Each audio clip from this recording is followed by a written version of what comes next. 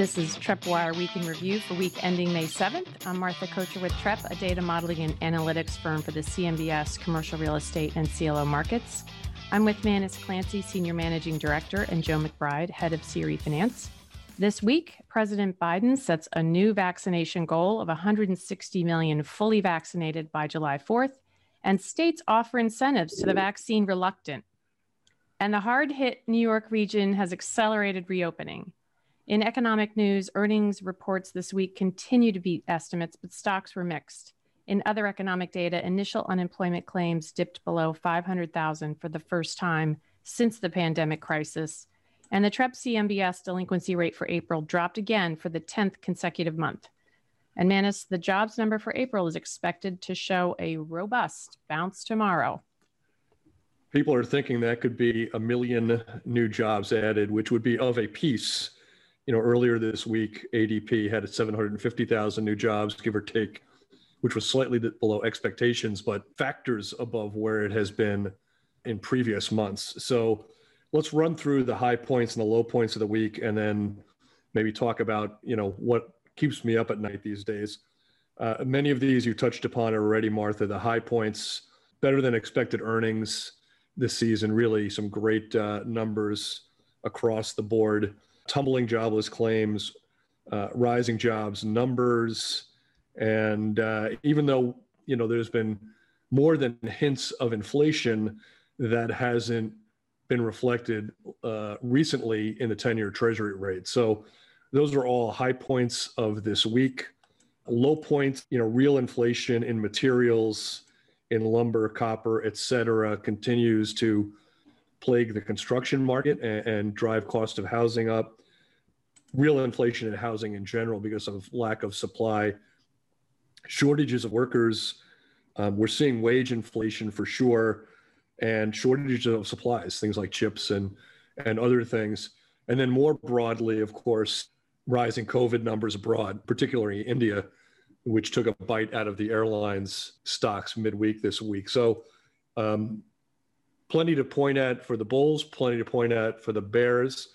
But the thing that probably keeps me up most at night these days is the threat of overreach out of Washington at this point. When you talk about the things that we've been seeing in aggregate, the impact on the cost of capital is going to be enormous, right? In terms of, when you think about it, what we've seen out of Washington just in the last couple of weeks is a 40% increase, I should say 60% increase in the capital gains tax rate, an uptick of 33%, and these are all proposals, of course, in the business tax rate, income tax hikes.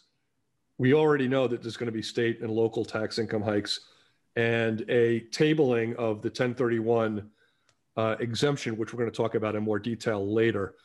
And, I think what people are counting on is at the end of the day, a lot of this stuff gets pared back, that we meet halfway.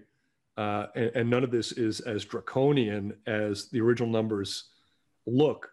But when you add them all together today, if the White House wins the day, this can be an enormous overshoot and can really weigh on the markets going forward. Yeah, so it's funny you mentioned inflation. I guess it's not funny. We've been talking about it a lot, but I was putting together a presentation for something I'm doing in a couple of weeks, and going through all of our data is all well and good. And then I put just a smattering of things on this slide. And the name of the slide is "Inflation is not an issue, ... The less we say about it, the better," which is a little Talking Heads lyric right there. But just today, the price of chicken has essentially doubled. The total assets on the Federal Reserve balance sheet almost doubled since pre-pandemic. Personal income from the Federal Reserve starting, and it's kind of almost, funny in a way that in their graphs, the shaded regions are recessions. And in this shaded region of COVID time, personal income in aggregate has gone up from 19 trillion to 24 trillion. So tell me another recession in the past where incomes have gone up by 20% or 25%. right? So your concept of we haven't seen the inflation yet, or we are seeing the inflation, but no one's admitting it, is just like, it's smacking everybody in the face, right? And on the wage side of it, of the ledger, that's just going to be, massive, right? We talked a little bit about it last week. There's a headline in here: millions are unemployed. Why can't companies find workers? Fast food companies offering hundreds of dollars for people signing bonuses just to come in. And maybe some of that is good. Maybe raising the low scale, low wages slightly is not the worst thing in the world. But to say that there is no inflation or that there won't be, I think is foolish. Now, on the other side of the world, we have things like office negative net absorption, like to 30 million square feet, so like there may be some slack in some areas of the market where you won't see this inflation, but if there is some, you have to think that cap rates, they have to expand, right? Like, and if they don't, maybe they won't, because maybe we're just living in this Shangri-La land of forever easy monetary policy and forever quantitative easing and forever trillions of dollars of stimulus, right? And maybe the hawks and the deficit worriers of the past 100 years have been wrong, but I highly doubt it. So yeah, I mean, going back to my theme of, Washington gets it wrong being the things that keep me up at night, number one in that is the inflation, right? The Fed gets it wrong. They miss the mark. Prices soar. And to your point, Joe, yes, there could be wage inflation. And yes, that could be beneficial to people at the lower end of the income spectrum.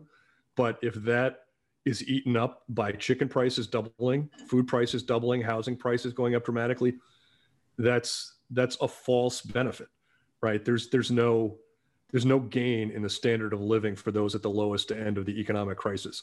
So, the Fed getting it wrong is worry number one. Washington getting too carried away with taxes and regulation being number two.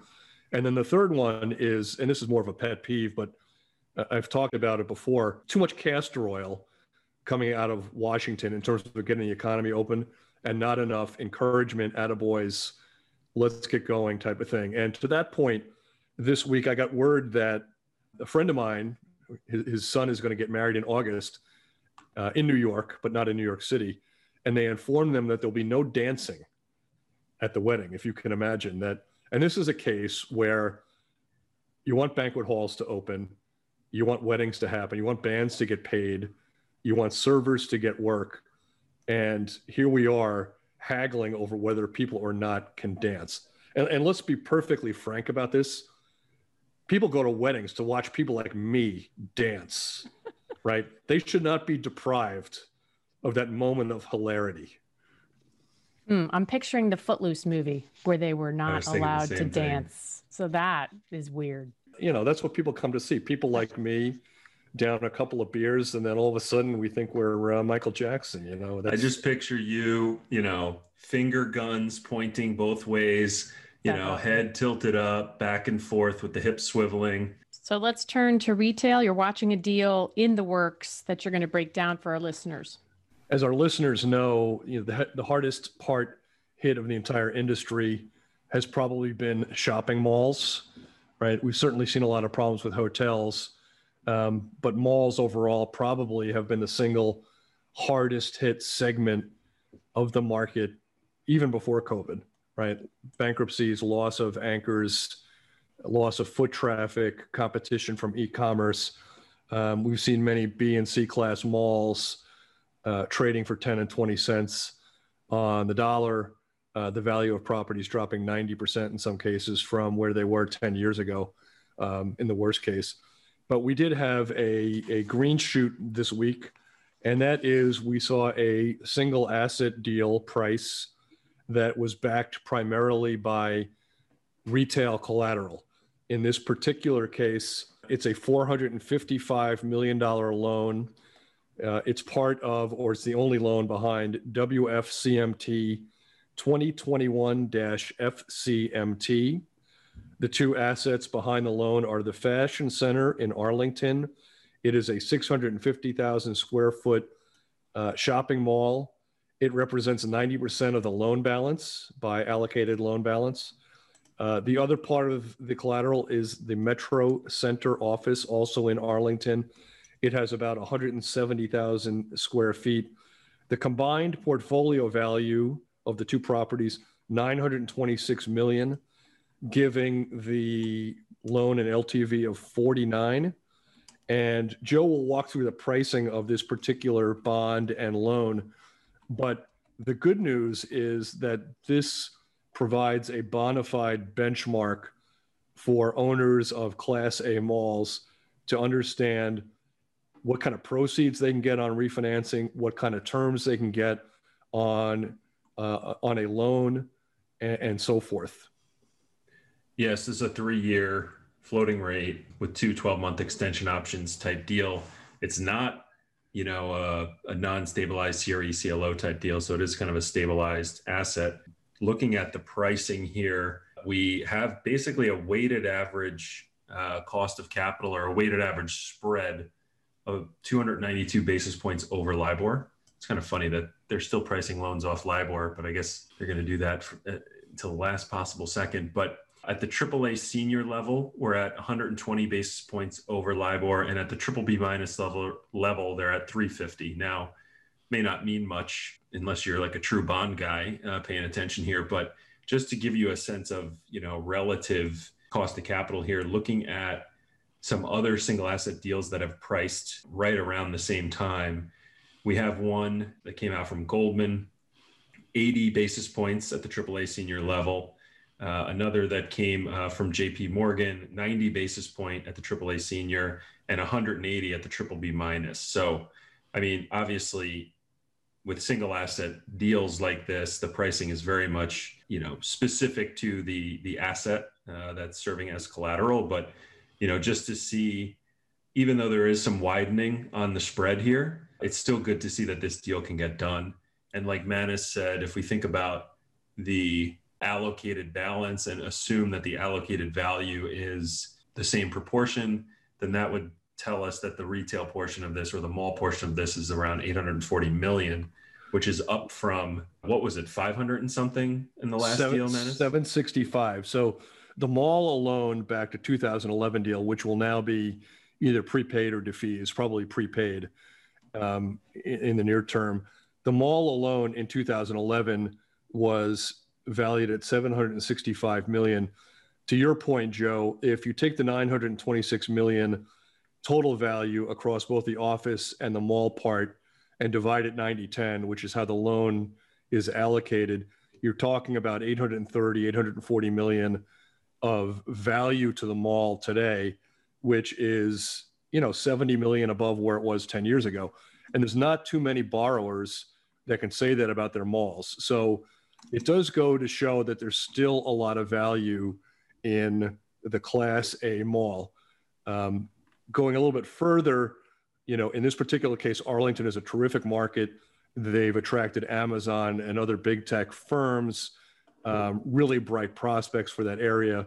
So, you can never compare one mall to another completely, but it should give guys at Simon and Brookfield and other places a benchmark for what their cost of capital will be as they look to refinance down the road. And frankly, the fact that they could get this done at, I think you said 292, Joe, all in, and only 40 basis points wider at the AAA level than other single asset deals, I think is an extraordinary vote of confidence on the side of investors that the AAA mall, or the Class A mall, is here to stay.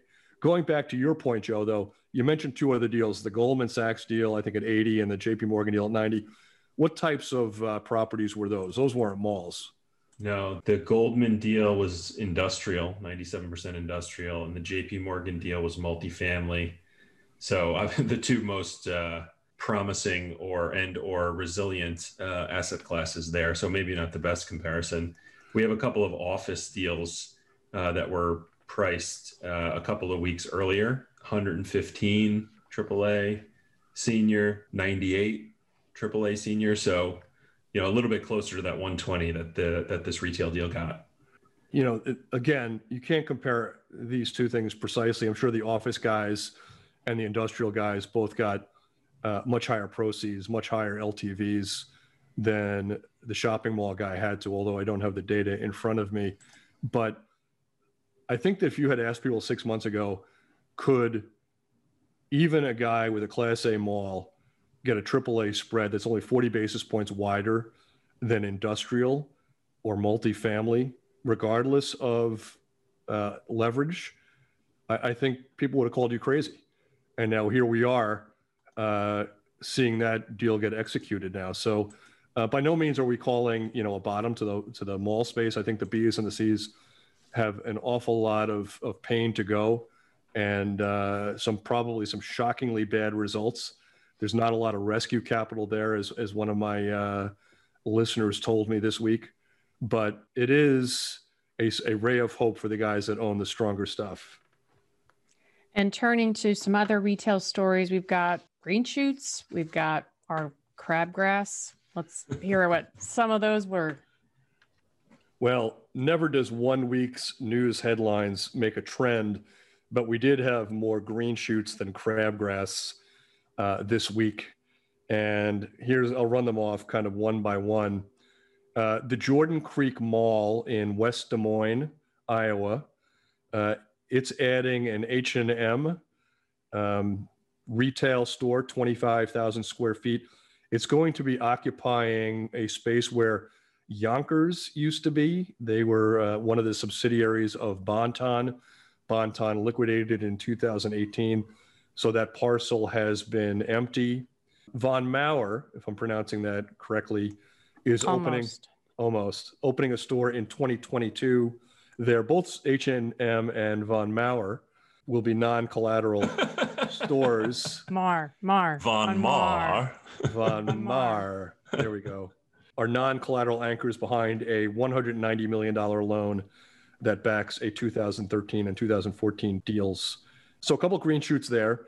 H&M and Von Maur coming to that West Des Moines market.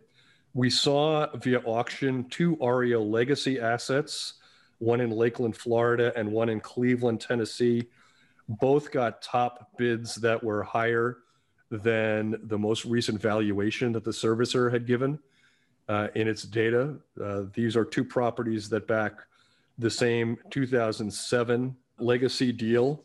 So the people who own that deal should presumably see higher proceeds from the liquidation of those 2 assets than perhaps they were anticipating. We did see a positive story. I think it was Commercial Observer stating that some malls are starting to use charter schools as new tenants going forward, which, at least in this case, it is in some ways pulling in the same direction, right?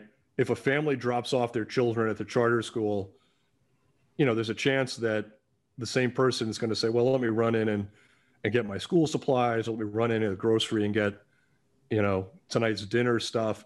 It does kind of move in the same direction. And I love that potential use case for the malls. It does kind of populate them with both a paying tenant, although probably a low paying tenant, but also more foot traffic.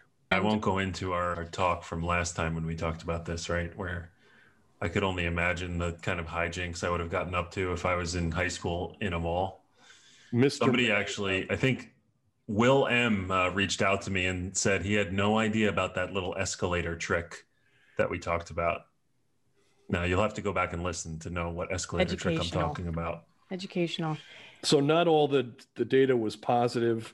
We did have a story come out this week that the Dick's Sporting Goods at the shops at Buckland Hills in Connecticut will be closing.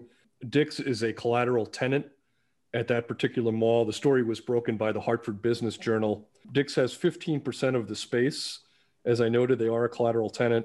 The property backs a CMBX 6 loan, which represents almost 16% of the collateral behind MSC 2012 C4. So this is that other side of the coin. The store closing the tenant occupying a big percentage of the space and, a concern for that particular mall going forward. I got to give a plug to our LITS, which is our Loans in the Spotlight page, which we put together. We put together all sorts of different Loans in the Spotlight pages over the years and going forward. And many of them have been Sears closings, right? Sears announces they're going to close 100 stores. We go in and we figure out anywhere where they're tied to either their collateral anchors or their non-collateral anchors of CMBS retail properties. This is one of them, right? I think Sears announced it would be closing late last year. I don't know if they're closed already, but they had announced that the closing was going to happen. It's a non-collateral tenant, but still, again, remember Lonnie with his co-tenancy clauses and just lower foot traffic in general when you lose a big anchor. Something to keep your eye out for. So for those of you who are non-clients, you're missing out. I'm just saying. And while we're on the subject of retail, let's cover the deal of the week. So it's of a similar ilk of some of the other stuff we talked about with the green shoots. This comes from the New York Real Estate Journal.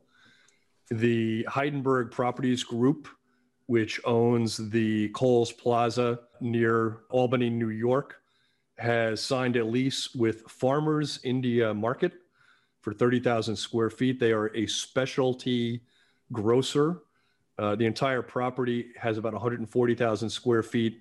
So, something like 22% of the space will be occupied by Farmers India in this particular case.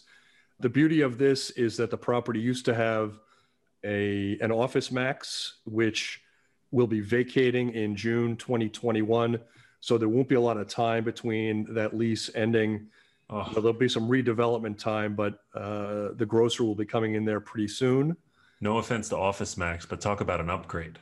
Going from an Office Max to a grocery store. Like that's just big. Right. With not a lot of downtime in between the leases. So that's terrific. Bruce Ginsburg of Icon Realty in Albany was one of the brokers on the deal.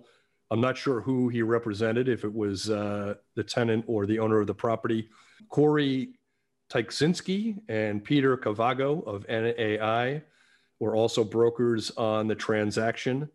And just great to see. Like I said many times before, we do like to talk about green shoots, particularly in parts of the market that have been hard hit, and certainly getting an Office Depot out and a grocer in is a positive direction for that borrower and that property owner in Albany.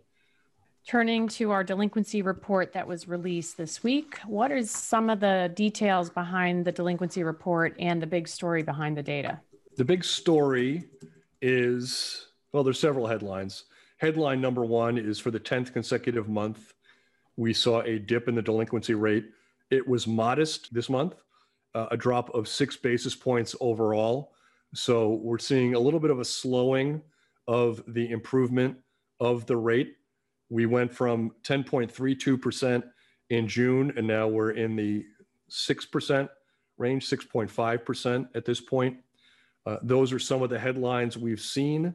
Some of the sub-headlines out of this report, a very big improvement in the percentage of hotel loans that are with a special servicer. That improved about 2.5 percentage points.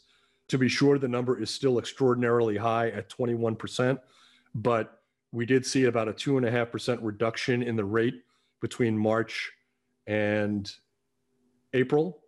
We saw modest improvement in the retail segment, and we saw the percentage of loans that are in grace period, using the grace period but are not yet 30 days delinquent, stay pretty close to that 2% range. So even though the headline number improved only modestly, there are a lot of positive signs to take away from this month's report and indications that we're starting to come out of this, particularly in the hotel area. Yeah, every month when you talk about the delinquency rate numbers, I've been bringing up the special servicing numbers and how, special servicing rates have stayed essentially flat. So, and we were waiting to see that, start to come down. So not a huge decrease, but a decrease worth mentioning. So hopefully we see that over the next couple of months continue. Then we'll know that shadow delinquency rate is actually coming down slightly. We have a couple of news stories in some subsectors in office. WeWork was in the news. Well, WeWork is, as we know, rejecting leases right and left. We know it's happened in New York, Washington, D.C., and Boston. It was unclear to us, precisely if this was consensual, where the lease was being broken and the property owner was taking it back. That would be unlikely. But very few details were given around these things. But this week we saw a story from Commercial Observer that said Walter and Samuels was suing WeWork for $37 million after it claimed WeWork defaulted on its lease in the Chelsea neighborhood near Madison Square Garden in Midtown, South Manhattan area. WeWork had a lease that I believe was supposed to go through 2031. They stopped paying on the lease. They were sued by the landlord, and now that's off to the New York Supreme Court for this to be contested. I think we see a lot more of this going forward. As I said, it has been unclear for many of these lease terminations how consensual this has been. I think what we'll find out as things go on is that more and more of these landlords are going to try to hold WeWork feet to the fire and try to get them to honor their leases that they put in place. Manis or Martha, did you see the WeWork documentary on Hulu? I did. What'd you think? It was crazy. It was, if you guys haven't seen it, you got to watch it. Crazy. It's almost like it was a cult. Like the guy was a cult leader, straight up. And it was very much, if any of you have ever seen Wild Wild Country, which was also a cult in the 70s out in the West Coast somewhere, led by a guru, it was like Wild Wild Country in commercial real estate. And it's interesting because coming out of the pandemic, I think there's enough, they could probably do enough healthy protocols or whatever you want to do, but there's going to be need for flexible office space, both on the way down and the way up, right? So companies may get rid of their, large headquarters space or may downsize it by 50%, but then still need a couple of offices or a couple of conference rooms here and there that they could spin up as needed. So I do think that this co-working model is not a dead model. I just think that these guys expanded and expanded and expanded so quickly, partially or very much helped out by the fact that any bank was going to give them a crazy valuation at the time. But my favorite line in the whole thing was this professor from NYU who actually has his own podcast. He goes, "They're renting effing desks, right? They're not changing the world. They're not, curing world hunger or anything. They're just renting desks." But that was the whole appeal of this Adam Neumann guy, who I once saw walking down the street on 48th Street, and he was tall. So I will give him that. Yeah, it's worth a watch if you haven't seen it.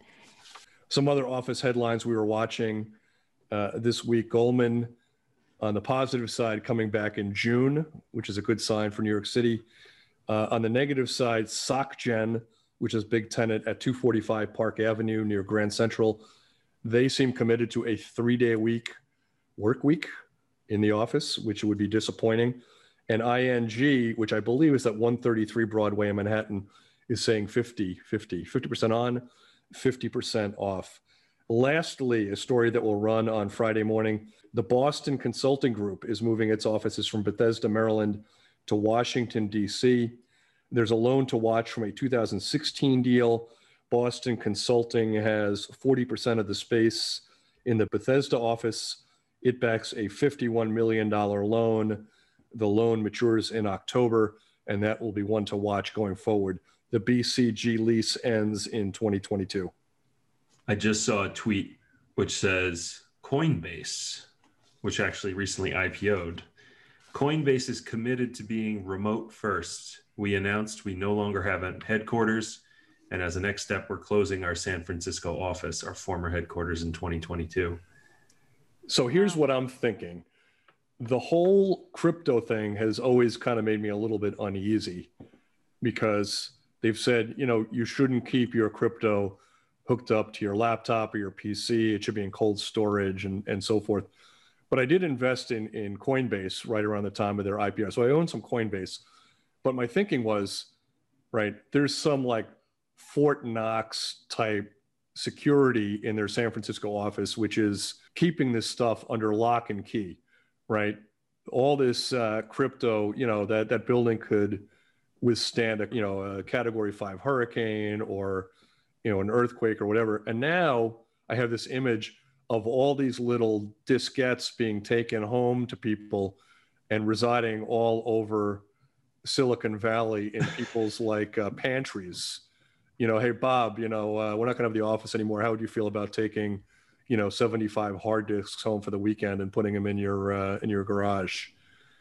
Well, I think you should sell, first of all, because they're going to have lots and lots of competitors, and they already do. But I do like the idea of it's the old adage of when there's a gold rush, sell shovels, right? So don't buy Bitcoin, but buy the exchange, because they charge, all of these exchanges charge just unbelievable fees at this point, but that's just going to get taken down and down and down. And eventually, like Fidelity if they haven't already, they're just going to start selling this stuff, and Coinbase is going to go away, I think. Now, all the crypto bros out there, don't send me any hate mail, please. I own a little Bitcoin. All right. Get off my back. You're going to get some. So, Manus, you talked about regulatory news. A federal judge on Wednesday threw out the CDC's nationwide moratorium on evictions. And I got to say, you heard it here first. I think that judge is a listener, because that's literally what we said the day this happened. CDC, they can't do this. This is not under their power. So good for this judge, and good for, justice here. And the CDC actually argued that they wanted the justice's decision to only apply to the states that actually had sued, which I think was Alabama and Georgia. I may be missing one there, but the judge said, no, this applies all across the US, because you do not have this authority. Now, New York still has a moratorium, and there are like state level moratoriums out there, but this is 43 states actually. So you know what? If your state government, which has the authority to do this, does this, sure. But what's next, right? No dancing at weddings. Dancing. Yeah. No dancing at weddings. We got to make a movie about that, right? We could have like this guy, he's from a big city. His parents die. He's got to go out in his Volkswagen to, someplace out in the outback, and they won't let him dance. I think there's some potential for that. Kevin Bacon might be available. Can we get that greenlit? NAREIT reported that the multifamily markets rebounded with the second highest net absorption on record, and recent anecdotes suggest the market might be strengthening further during its spring leasing season. So, Joe, I know you're looking at multifamily REITs and how their performance this past quarter turned out. Yeah, and apologies if you hear any sort of screaming in the background. It's absolute mayhem downstairs in my house right now. Yeah, so I looked at Avalon Bay and Equity Residential, basically two of the largest multifamily REITs. I listened to most of Avalon Bay's earnings call, and I looked at some of the presentations and some of the stuff from both. And, first I'll give you the high level, right? To me, the high level is concessions are decreasing. Net effective rents are not to pre-COVID levels, but they're very close. Unsurprisingly, the markets you would expect, New York City, San Francisco, those kind of, major urban centers are still farther away from their pre-COVID peaks, but they are getting better. The number of tours, the number of move-ins versus move-outs are all trending in very good directions. I would also say that we're going to get into, in the second quarter, not only with the REITs, but with everybody, we're going to get into these crazy comps situations, right? Because everything is year over year comps. So the year over year changes in Q2 versus Q2 of 2020 are just going to be kind of off the charts. So I'll give you a couple of points here. So this is Avalon Bay. Year over year rental revenue change was 9.1% down, so negative 9.1%. And they do a nice breakout here. So 3.6% is due to lower lease rates, 2.4% is due to concessions and other discounts, 2.3% of that of that 9.1% is from uncollectible lease revenue. So people who are just not paying.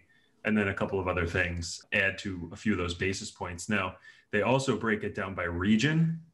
So the only positive region that's broken out here in Avalon Bay is Denver, Colorado. Now, I will say on the earnings call, they did mention that that is a fairly new market for them and they only have a couple of assets. So it's a little bit of a smaller sample size. But if we look at some of these other areas, and I'm going to do NOI now instead of rental revenue. NOI New England down 11%. NOI in Metro New York, New Jersey also down 11%. Mid-Atlantic down 13%. Pacific Northwest down 15%. Southern California down 13%. Northern California down 22%. So a couple of other things from the call that they had mentioned there. Southern California, current rental rates and current occupancies are actually around pre-COVID levels, whereas Northern California, which is mostly kind of San Francisco, is still kind of a ways off. On the equity residential side, I'll just mention a couple more numbers before I put everybody to sleep here. At its worst, equity residential was down about 200 basis points in terms of occupancy. They had started kind of pre-COVID times at between 95 and 96%. They had dropped to, 94% or so, which doesn't seem that bad, but it is a decent drop. And now they're at, just under 96% or so. So they've really seemed to have rebounded well. There's a couple other things here. Their pricing or their average asking rents are in the 2,600 range, which is up from just over 2,200 several months ago, which was its lowest. So, green shoots, I guess, is the word for it, right? So everything is kind of trending in the right direction for them. I did hear a couple of good questions from some of the analysts on the call about, what did they see as the impact of more working from home or hybrid work or whatever. And a couple of the things where that's obviously suburban multifamily has actually performed very well during this time. They are interested or they're bullish on some of their larger, townhouse style multifamily apartments, right? With separate entrances and more space for people to have home offices and things like that. So, I guess a lot of positive elements here, but they're not all the way back. So we don't talk about multifamily that much because, it's generally done okay, but it's good to check in on it every now and then. So pivoting back to the subject of regulation, President Biden's proposed $1.9 trillion economic plan would eliminate a tax break. And we've talked about it here before on the podcast, the 1031 exchange. Apparently, it will possibly be a loophole that's closed. And we had Lonnie Henry on here probably several months ago, if I recall, where we talked about the details. But the talk has heated up because now it seems that there's push to get this loophole eliminated. What would that impact be to investors? Well, it's interesting. It's been a concern for quite a while. Back in 2017, it was talked about perhaps being scaled back. Don Sheets in 2016 brought that up as a potential risk to the market. Rick Jones last year talked about how a flip in the administration could raise the stakes. If I remember correctly, he said, elections have consequences, and this could be one of them for the CRE market. And it really does seem to be really quite there in the crosshairs right now as potentially going away. The long story short about 1031 is it's an opportunity for a property owner to invest in a property, see its value increase, but then sell that particular property, redeploy the profits of that first property into a second property without taking a capital gains hit on the profits they've made on the property that they are selling. It has to be done within a certain period of time, and there's all kinds of rules about it. But make no mistake, 1031 is an incredible lubricant to the commercial real estate investment cycle.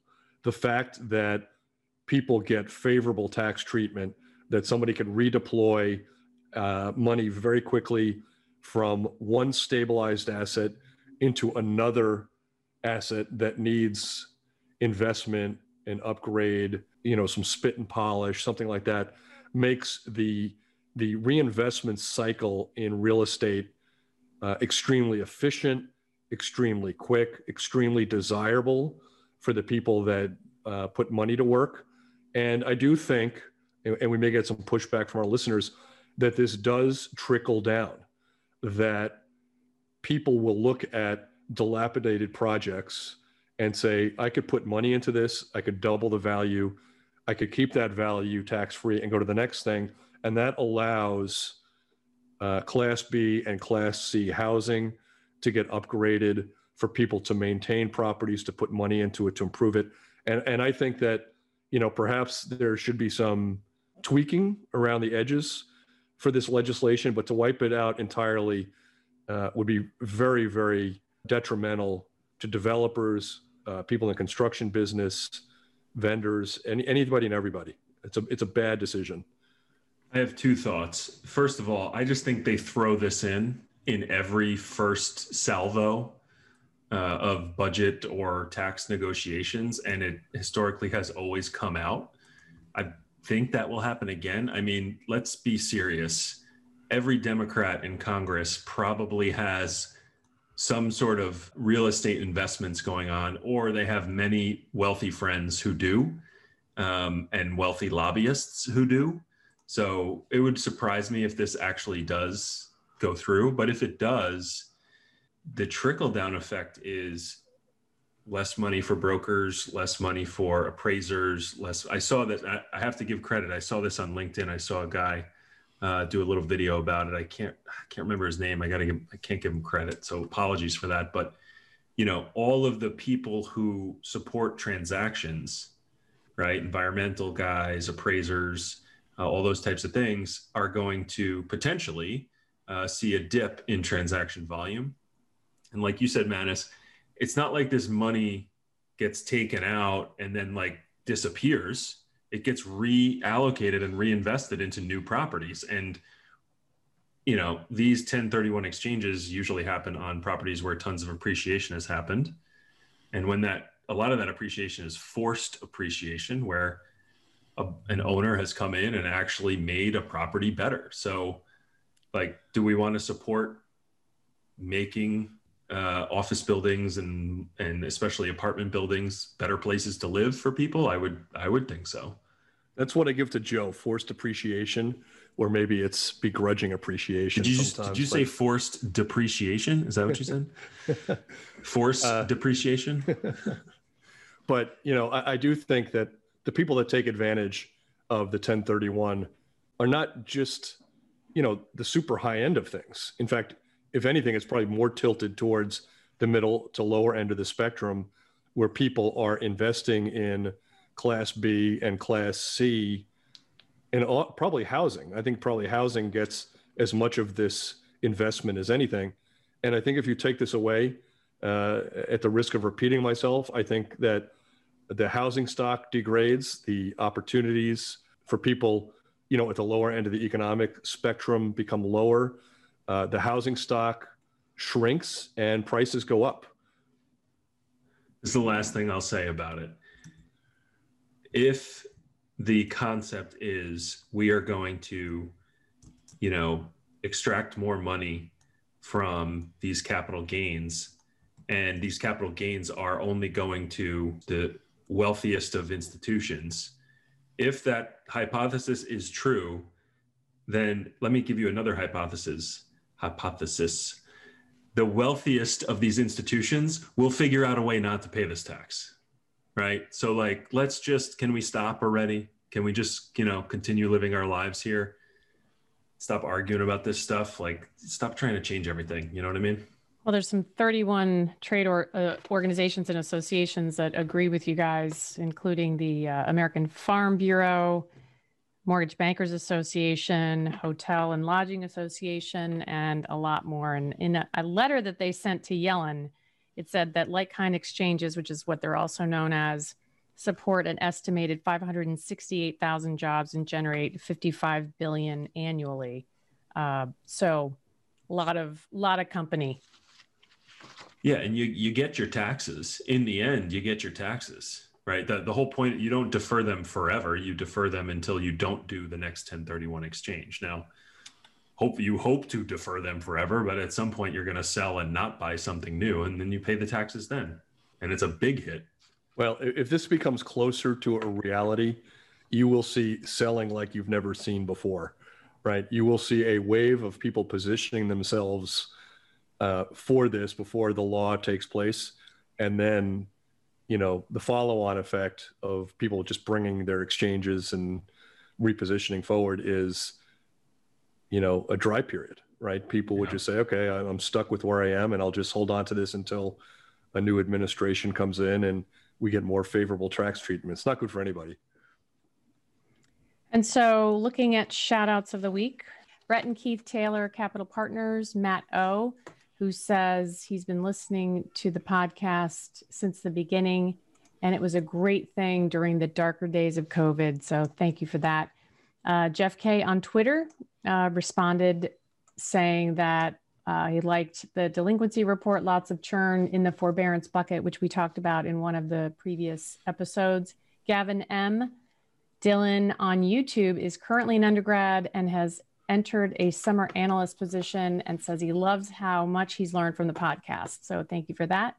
Laura S. and Sarah on Twitter. So a lot of good comments, but there's a couple that I'm going to call out, specifically Bob C., who wrote us a pretty nice fan letter, I think I'll call. And he said that he heard first on our podcast talk about lumber prices and the moratorium, at least regarding the CDC's position on the moratorium, and he heard it here first. Jody Y said the same thing. And Eugene D sent us a story from Mail Online saying that hotels in the UK are now adding bespoke menus for pets known as Bon Appetit. The menu includes beef bourguignon and mutt roast.